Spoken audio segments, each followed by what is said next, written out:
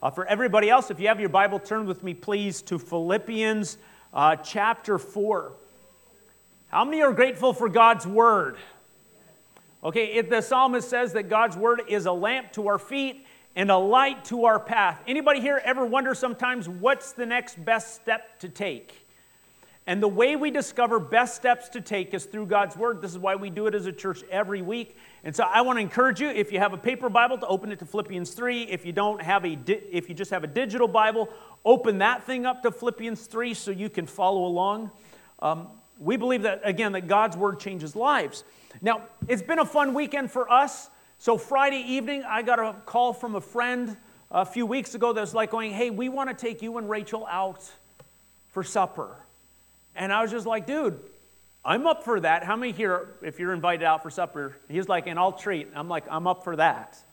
Right? And so I was like, dude, this sounds like fun. And so, and then he added the words at the end, yeah, it'll be me and my new wife. And I was like, oh, well, that's exciting. And his wife passed away a couple years ago, and man, God's been working and moving, and so they went on their honeymoon to Vermont, and on their way back through their honeymoon, they took Pastor Dave out and Rachel for supper. How many know that's the way you do a honeymoon right? You get to the end of it, and you take the pastor out for dinner. Like, I'm like, dude, that warms my heart. So it was kind of fun. So that was our Friday night. And then yesterday, with the baby shower. I keep forgetting what it's called. I'm like, what's that thing where you get together and you give things to babies? The baby shower. Pastor Adam and Amanda Coombs were here. And so, so it was so wonderful. And so while the ladies were doing their thing, Pastor Adam came over to the house, and he was a little tractor deprived. And so I have a tractor, and I'm like going, hey, do you want to play on the tractor? He's like, yeah, that'd be great. And so I'm like, have at it. And so he was like playing on my driveway. And I'm like, this is so nice. And then we're like going, hey, we should have supper together, just because he did a nice thing for me. I should feed him. So we made some food up. We eat. We have this great time eating together, having fun. And then it was getting late, and he's got to work this morning, and I had to work. So I'm like going, hey, we'll see ya. And so they leave. And then Rachel, after her busy day, finally gets on Facebook and looks and goes, is today Adam and Amanda's anniversary? And I'm like going, dude, they're spending their anniversary with us. So apparently you buy for me when you're a newlywed, but then I have to, no, I'm just kidding. So, but it was, I have to cook you a meal? No, I'm just kidding. So, but it was so great because it's a celebration. So we were kind of like laughing about our weekend because we got a newlywed and then we got an old married couple. And I remember when that old married couple first came to Asbury Church. And they're not that old, but, I think they've been married for over 20 years. They got these cute little kids running around when they first came, and now they're adults. And you go, hey, you know what? I think they made a good life decision. How many of you, when you married, you made a good life decision? Raise your hand. Okay, some of you spouses, you didn't do it. Like, well, I'm not sure, right? Did I make a good life decision? Yeah, force their hand up, right? But it's such a wonderful thing because marriage is this fun thing because you begin this walk down the aisle and then you begin a walk through life.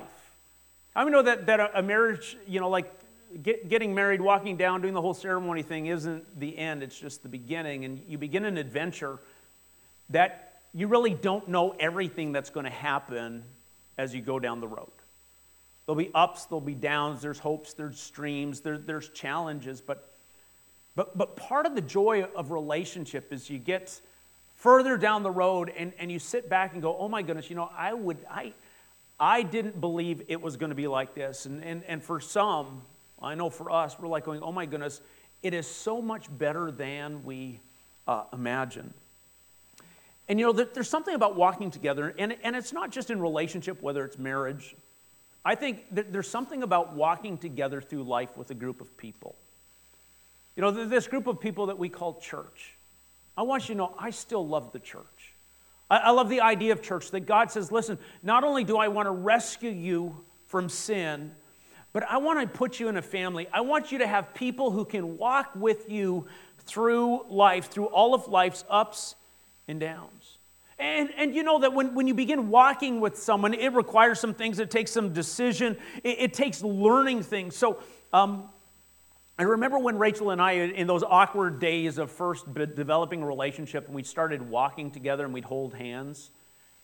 And it took a little bit to figure out the cadence of your steps so that you could walk together. How many remember doing some of this, right? So you may not realize this, but I walk faster than Rachel. And I have to slow myself down. Still to this day, like if I'm like, hey, I got to run to Lowe's, she's like, I'm coming with you. I'm like, awesome. And so we're going to Lowe's together, because how many know that's a beautiful date? Come on now. And we get in the parking spot, the doors open, and I'm gone. And I'm like, wait, Rachel's with me. And I look back, and she's like 20 steps behind. And I'm like, oh, got to slow down again. Can't get too far in front. I'm like, honey, you got to speed up a bit, right? But it's this you're learning to walk with someone, and it takes like focus and determination, takes awareness. And I think the same is true as church. Like as a family of God, as we walk together, there's a decision that's made, there's a determination, and there's learning to find a way where we begin to move in a cadence together. The church is called to be people that learn to walk together. And today, I believe that if we begin to do this well, and I think we're doing it well, I think that as we continue to do it well, that what we begin to experience is we begin to experience the transformation that God desires for our lives. And so today we're going to talk about toward transformation. And the truth is God wants to bring transformation across all areas of our lives. That he wants our lives to be impacted by His goodness and His grace. Oh, by the way, I just got a text. This is an interruption. I got to do this to read it. It says this. Just wanted to let you know that this Friday is my 39th wedding anniversary. Someone in our church is celebrating 39 years this Sunday. Would you like to know who it is? Wait till the end of service. This is so good. This is so good. Walking together. But I believe that as we walk together, there is a good that comes. And how many know when you walk with someone, it begins to change you? And God wants to bring a transformation to our lives, to release His goodness and His grace. We all recognize that there's room in our lives to improve, to become better. How many know that we can be better people? Anybody have a moment this week you look back on and go, boy, I wish I could do that again because I would have done it better? Anybody had one of those moments? Okay, a few of us. Yeah, I had one. I was like, oh my goodness, I could have done that one a whole lot better. How many of you know that you can be a better spouse, or you can be a better parent, a better child, a better friend? Just all around better. And part of this idea that God wants to work in our lives to help us become better. And as we look at it toward transformation, the big idea is simply this, that the love of God invites us to walk together toward transformation. And so we're going to look at Philippians chapter 3.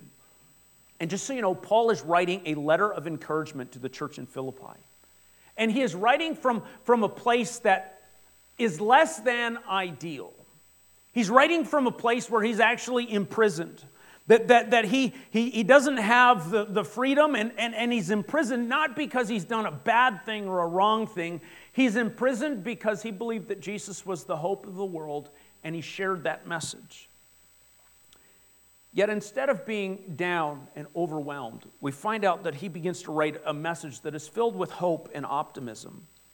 And as we look at our passage today in Philippians chapter 3, we're going to highlight three important elements for a faith that transforms. And this is what I think we all have. If we're going to walk together and see God do amazing things and change us for the better, then we need to possess a few things. We need to possess a right attitude. We need to possess a right focus, and we need to follow right examples. And so we're going to begin in Philippians chapter 3, verse 1, as we begin talking about right attitudes. And so this is how Paul begins. Further, my brothers and sisters, rejoice in the Lord. It is no trouble to write the same things to you again, and it is a safeguard for you. Rejoice in the Lord. Again, Paul is writing while in prison. He lacks freedom of mobility, freedom of opportunity. And he is experiencing this even though he is trying to make a difference in the world. Yet his message was, instead of being overwhelmed by his circumstances, he knew the importance of rejoicing. Now, the Philippians knew this about Paul. He was a bit of a happy warrior. Even when life wasn't going good, he was the kind of guy that would just begin to say, hey, you know what? I'm going to praise God for his grace in the moment rather than just be overwhelmed by what I'm experiencing. So when Paul first went to Philippi, where he ends up writing this letter to, when he was planting the church, he ended up in prison. He ended up in the inner prison, and it was dark, and it was midnight, and he was with his buddy Silas. And instead of going, woe is me, how awful, my life is terrible, I've got this pain, this ache, I've got this unsettled situation, it's not fair. What they began to do is they began to praise God. And they began to lift their voices in praise to God. And while they praised, their circumstance changed. And I think for Paul, that this resonated with him so much that he's like, hey guys, I want you to understand that you're walking together and there's a transformation that God wants to bring. Yet invariably, you're going to find yourselves in situations that are less than ideal. Situations where you'll feel a little stressed. You'll be a little overwhelmed. You'll be uncertain of what to do next. You'll feel sometimes that the setting you're in is oppressive and you don't have rights or you don't have freedoms and you feel trapped. He says, but in spite of all of this, you need to learn to rejoice in the Lord. You see, we may not be able to change our circumstances, but we can always change our attitude. And Paul knew that if you change the attitude, you can begin to change the circumstance. And so he says, guys, I want you to do this. I want you to rejoice in the Lord. I remember hearing somebody say many years ago that attitude affects altitude. That the direction of our life is impacted by the attitude we possess. And Paul's like, guys, I just want you to know, you need to learn to practice rejoicing in the Lord right where you're at, whether you feel like it or not. So I asked a few moments ago, how many of you are tired? How many know that tired is it's a state of life after 30, right? And it just increases. But how many know that, hey, we may not be able to choose our circumstances, but we can begin to choose our attitude. And we need to be a people that if we're going to experience transformation, we actually have to choose. We have to develop the discipline of rejoicing in the Lord. To rejoice means to delight in God's grace. How many know that even in the situations that are ugly and uncomfortable in our lives, God's grace is not absent? Did you know that in your worst moment, God's grace was still present? God's grace was present. And what we have to do is we have to seek and we have to be mindful of recognizing God's grace in our moments. You see, Paul knew that, hey, even though we might be in a difficult time, might be in a difficult place, this is not the end. Paul, again, he's writing from prison. He's writing where he's uncertain about what his future is going to be. And he says, you know what? Even though this stuff may go on, God's grace is present, and he goes, and I'll just have hope. He'll say right in chapter 1, he'll talk about his own rejoicing in his difficult trials because of his expectation that, you know what? Even if this thing goes sideways, it's not the end. How many know that a bad day is not the end? For the follower of Jesus, Paul will say this, you know what? To live is Christ, to die is gain. That means that the worst day of your life, even if your worst day leads to your last breath, Paul says, hey, I want you to understand that God's grace is still greater than the difficulty you're in.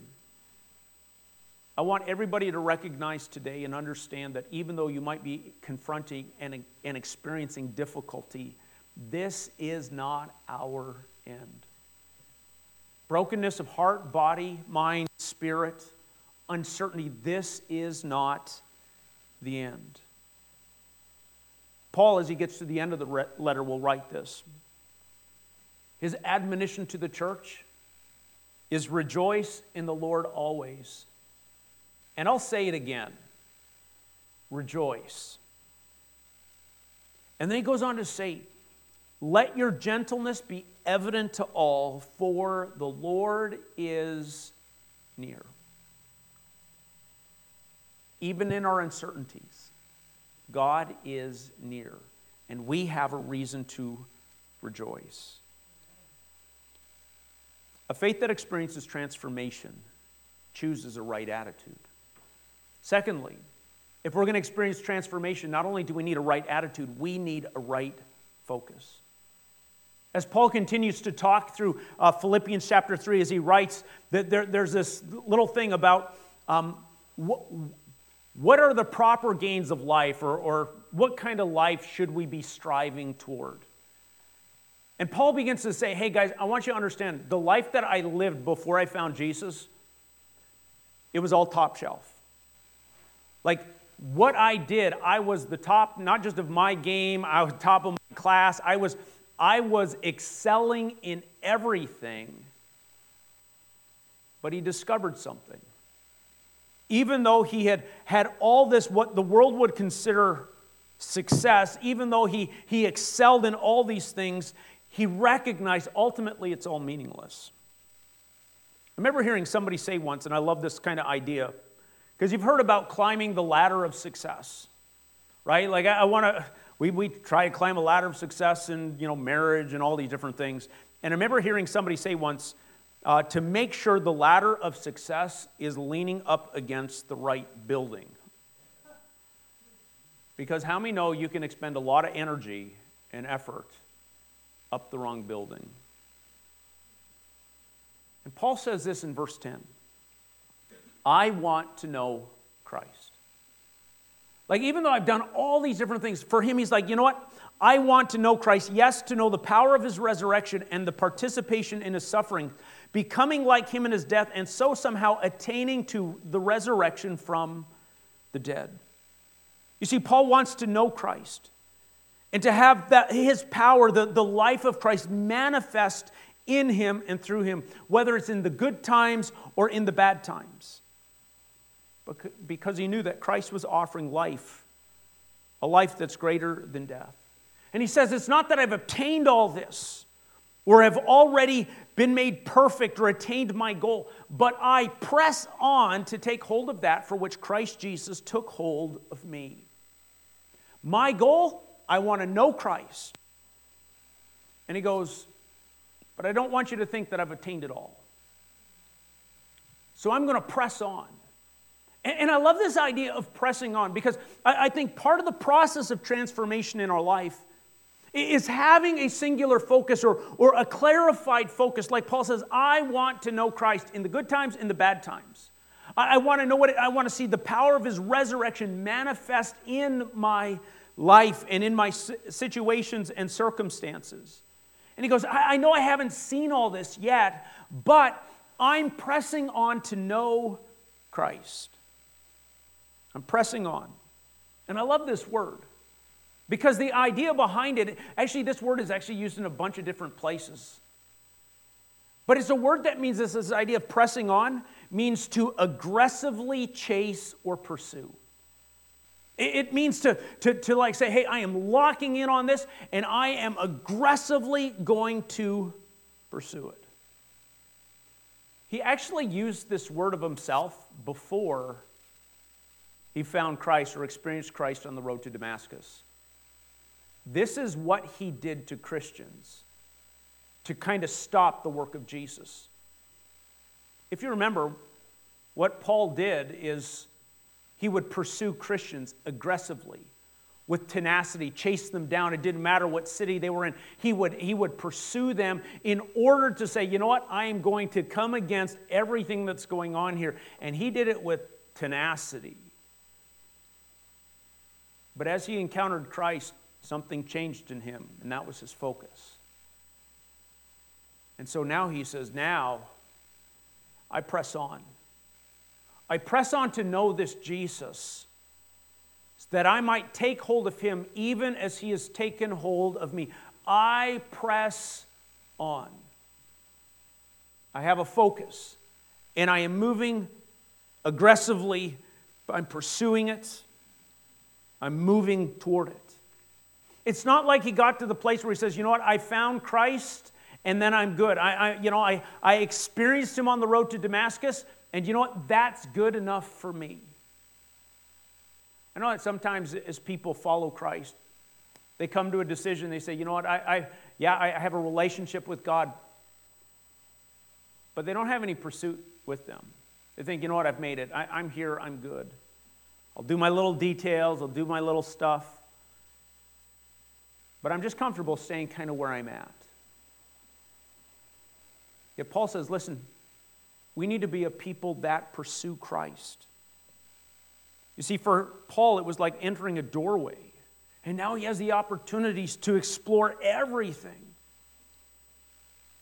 You see, he didn't rest on his experience, but he pursued a new encounter with God.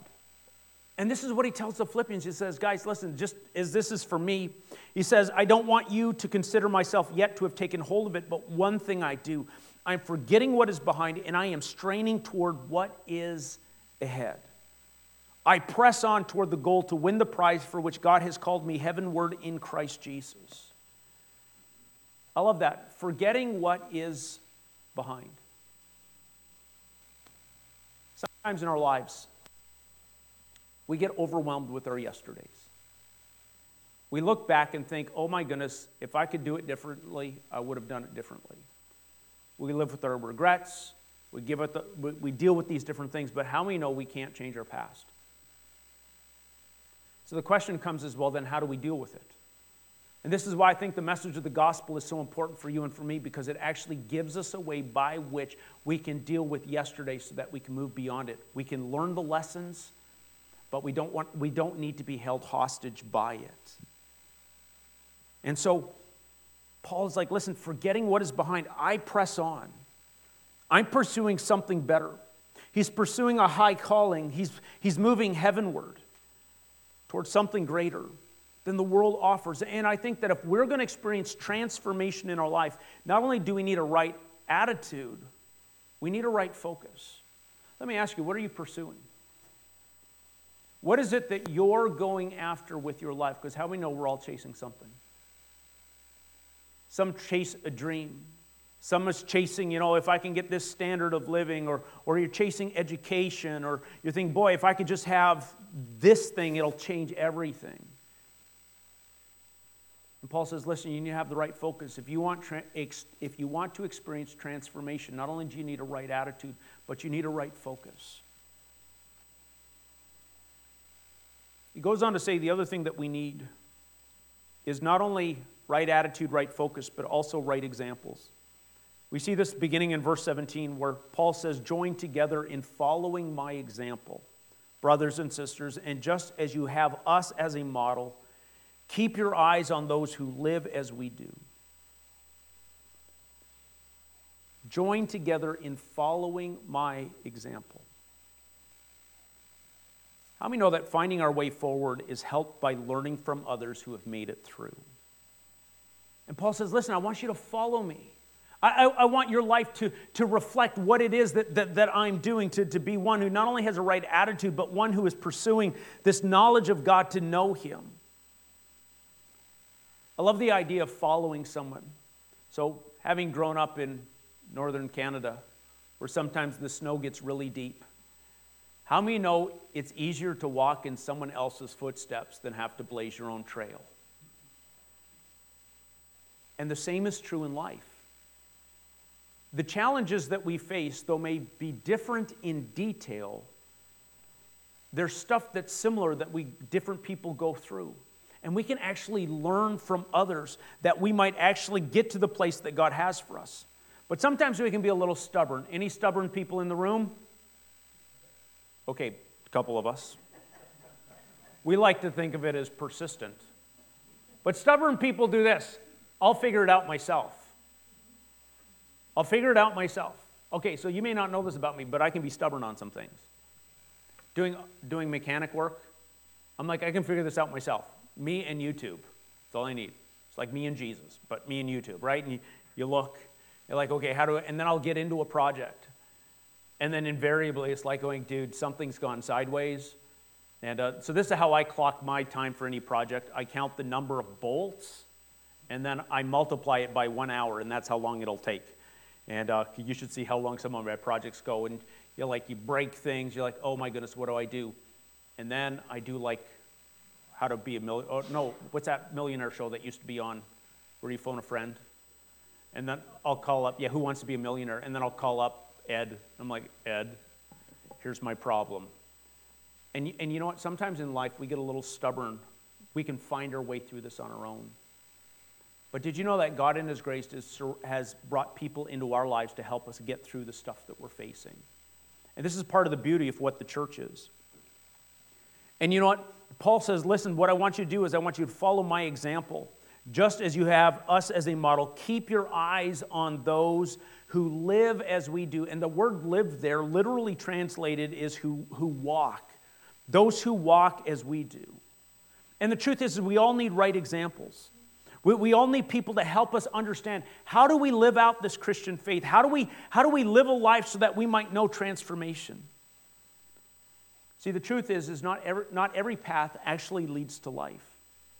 So Paul will go on to say this, for as I have often told you before and now tell you again, even with tears, many live or walk as enemies of the cross of Christ. Their destiny is destruction, their God is their stomach, and their glory is in their shame. And their minds are set on earthly things. Their destiny is destruction. Again, not all paths lead to life. And this idea of destruction is actually what would be opposite of what is salvation. And the truth is we're all looking to people to give us advice and to give us a path so that we can get to the place we long to be. And so we'll read books and we'll study stuff and we'll check out what's going on the internet. We'll watch YouTube videos. We'll look in all these different areas going, I need to find someone who can show me how to get through.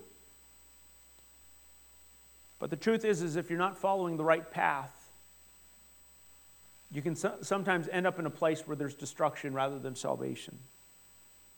And not only that, he says, not only is your destiny destruction, but there are some they're living their lives in such a way that their God is their stomach.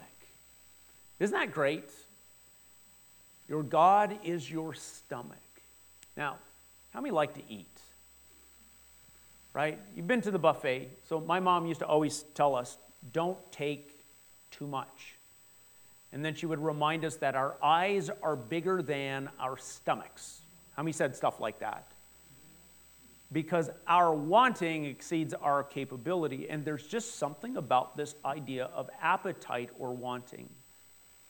And some people, their pathway, what they're doing is they are worshiping or living their lives toward their appetites, what they want. And he says not only that there's people who are following a path to destruction, people whose God is their stomach, and not only that, they glory in their shame. Like they're actually they're proud of the path that they're on. So the first time shame shows up in the Bible is kind of an interesting place because it actually shows up in the Garden of Eden. And the Garden of Eden is actually noted for its absence. So when God creates Adam and Eve in the garden, they're together in the garden, everything is perfect and right, and it says they were both naked and they knew no shame. They had a right relationship with God, right relationship with others, and everything was good.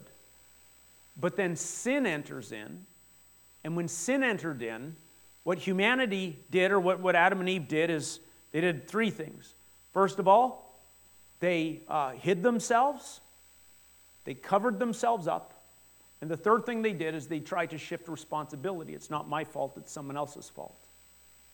It's interesting when shame is present, how shame can manifest itself even in these ways today. Like there are times where we begin to, we try to hide ourselves so people don't know who did it. Or try to cover ourselves up, and we try to make ourselves look better than what we are, to keep people seeing the defects in our being. And sometimes we just shift responsibility. What Paul is saying is that, there are sometimes people who in their rebellion against God and His way, they begin to take pride in it and say, you know what? I'm actually doing a good thing. And we live in a culture today where many people glory in their shame because they have no shame. And we have to be mindful, who are our examples? Who are we following? The last thing he goes on to say, their minds are set on earthly things. Their minds are set on earthly things. And I think many times the things we begin to worry about in life and become so overwhelmed by are these earthly things. And it's not that earthly things are bad, but if that's all we're looking to, it's amazing how empty they actually are. Paul reminds them, guys, listen, our citizenship isn't down here. It's in heaven. Like our citizenship is ultimately in heaven. And we eagerly await a Savior from there, the Lord Jesus Christ, who by the power that enables Him to bring everything under control, He will transform our lowly bodies so that they will be like His glorious body. He will transform us. And I believe that God is calling us to live for something greater. And not only do we need right attitudes and a right focus, but we need right examples. You see, it's the love of God that is at work in our lives that invites us to walk together toward transformation. Like, I stop and think about, as I go through all of this idea of, we need a right attitude, we need a right focus, we need right examples. Because God says, listen, I want your life to be transformed by my grace. You are created for so much more than just the junk that you're in. And He invites us not just to do it alone, but to do it in community. And I think that the reason we need to continue to gather together, the reason that we need to make church a regular part of our life is because there's a transformation you and I need. Like there is a transformation, there's a change that needs to take place, not just in one area of our lives, but across the areas of our lives. And God says, listen, there's a grace I want to pour out to you. And He does it, not just through the message of the gospel and the power of His Spirit, but also through His people. You see, together we have the opportunity to walk towards something greater. To walk towards something greater. And for us to do this, we all need encouragement. We need someone people who can come into our lives and to build us up. Because sometimes we beat ourselves up pretty good. Anybody here ever have those moments where you beat yourself up pretty good? And you need someone who just say, you know what, you're still amazing. You're still amazing. Your bad moment, your bad day does not disqualify you from the love of God. Your bad moment doesn't mean you're not a person of value and worth. God loves you. And we need that encouragement in our day. Not only that, we need insight. We need to say, God, would you help me find a way through the struggles that I'm at? How many know that in this room are lots of people who have been through things? How many know in this room there are a bunch of people in things and they're learning a whole lot? And you know what, there are some places that we can say, hey, you know what, would you help me understand how you got through this so I can get through this too? See, what God does is He puts us in a family so that we don't have to go through these things alone. And there are people who've received comfort and grace from God already because they went through something similar to what we're going through so that they can help us get through. But if you're not a part of a community, then you miss out on that grace. So we need encouragement. We need insight. We need people who can speak into our lives. We need support. We need people who will stand with us. I love the story of Moses in it's Exodus, where there's this battle going on down there, and it says that as long as Moses' hands were in the air, the Israelites were winning. And when his hands came down, the enemy started winning. Which puts you in a huge dilemma. Because how many know you can only hold your hands up in the air for so long and they get tired? So how does victory come?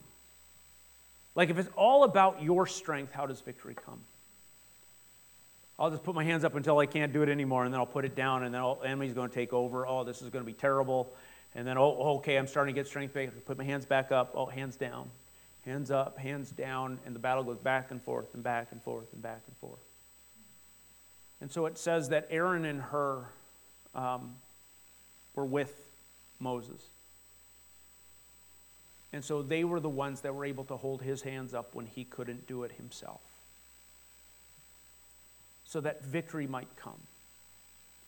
And I think that there are times in our lives where we're going through different ones. I know you're going through some very difficult things, and you're trying to keep your hands up by yourself. And you do a great job of it, and then you get tired. You're just like, I can't do it anymore. And then you're like, I'll do it again. And what God wants you to know is that He's bringing people around you through His church to stand with you. So that when your arms get tired, someone will hold them up. And I believe that's a message for someone this morning because you're wrestling. And I want you to know you're not alone. And there is a victory God wants to bring. Do you need His people? The fourth thing, why church community? Not only do we find encouragement, insight, support, but we also find adventure. We find adventure. We find that as we journey with someone, that we end up going places we never dreamed possible. It wasn't on our radar. Paul would write to the Ephesian church, and he would say, you know what? Now to Him who is able to do immeasurably more than all we can ask or imagine, according to His power that is at work within us. A God who is able to do more than we can imagine. Again, some of you, you're wrestling with things, and it's hard to see beyond where you're at. And God says, listen, there's an adventure that's more than you can imagine. And experiencing it requires God's people to be a part of a church. Because again, what we need is we need a right attitude, we need a right focus, and we need right examples. And this is the reason why we need God's people in our lives to help us with those things. Again, the love of God invites us to walk together toward transformation. I want to invite the worship team up. So this is how we're going to close. I want people to know this morning, you don't have to journey alone. Okay? I want people to know this morning that you may be going through some struggles. People may know them, people may not know them. I want you to know you don't have to go through this alone. I want you to understand that you can't choose your circumstance, but you know what? God, by His grace, is giving you the ability to choose your attitude. And I want to encourage you, even in this moment, to begin to reflect on the grace of God that's evident even in your trouble. Like in the midst of the junk that's going on, how has the grace of God been manifest? And will you rejoice in that? Will you just begin to say, God, I just thank you that God, at the right time, somebody stepped in. When I thought it was the end, you brought someone along my path. When you felt that you were absolutely alone, you've experienced loss, and you're like going, I don't know how I'm going to get through this yet. God, by His grace, brought someone in. Will you rejoice in the grace of God that is at work even in your worst moments? Because if you do that, He'll begin to change you, and it'll begin to change your circumstances. Because your attitude matters. If you're in the midst of all this stuff, the question is, okay, so where are you going to put your focus? Because I know that sometimes in the midst of the battle that we get so focused on something that's out of order being made ordered again, or something broken made whole.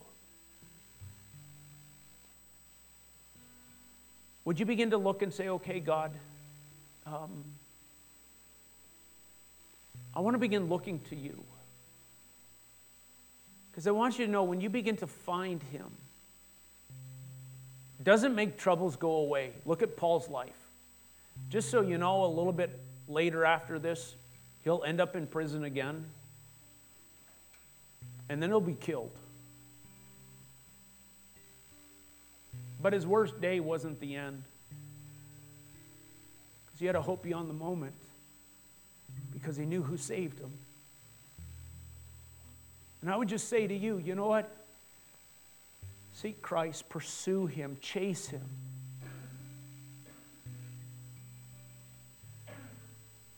We need right examples. We need people who can walk with us.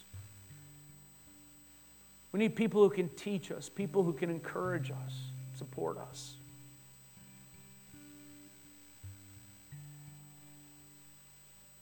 I want you to know, I believe that God would say to us, you're not alone. In your struggle, you're not alone. He's providing people to get you through. I believe there's a transformation God wants to work in you and me. And I think it happens as we walk together. Now, I told you who's celebrating 39 years in just a little bit. That's Friday, I think it is. That would be Chuck and Pam, which is so wonderful. I don't know if he's asking it because he wants me to take them out to dinner or cook for them. I'll say this, though. Grateful you walked together with Pam. Because not only has it changed you and her, but you'll be able to impact the world. Thank you. I have high respect for him. See, together changes. Together brings transformation. So, like I said, this is how we'll end. Oh, just so you know, chapter 3, verse 1 says, finally, and then he goes on for 2 chapters. Paul's a real preacher. This is what I want to do as we close. I want us to be the church for one another. So I'm going to ask one thing, and I know for some it's going to cause you to have a little angst on the inside. And that's this.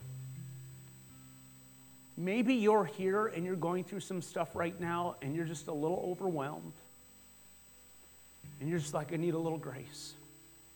I know this is angsty because I'm going to ask you to raise your hand.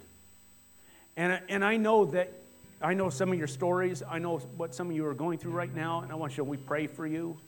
Oh, Rachel and I, we love you guys. And I know you're putting your hands up and there's victory. And then I know there are times the hands come down and you're like, oh my goodness, it's going backwards. And then it's going forwards and backwards. Hey, you know, let's just take a moment instead of you having to hold your hands up by yourself.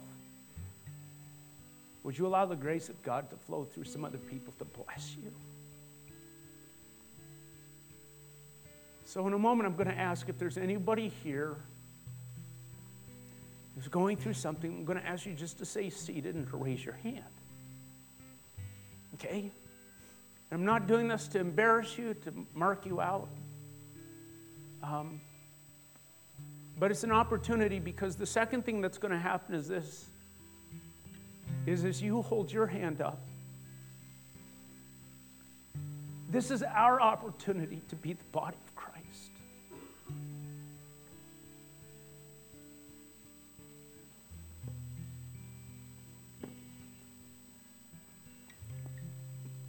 I'll get through this.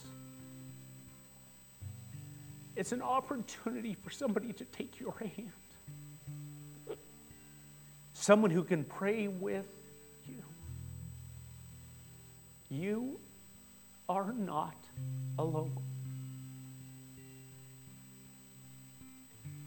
Together, His grace is changing us. Okay. Enough talk. If you're here and you're like going, you know what, I'm wrestling with some stuff. I just need grace today. Could you just hold your hand up? Don't be embarrassed, just hold it up. All right? Anyone else? Okay, keep it up. You're going to get a little tired for a moment, but that's okay, because you're not alone. What I want right now is I want everybody to get up. I want you to find somebody with a hand up. And I want you to gather around them. I want you to put a hand on his shoulder. Come on, don't stay in your seat. People, gotta move. We'll take young, we'll take old. Would you just take a moment and just begin to pray? Just begin to speak blessing. Surround them with love.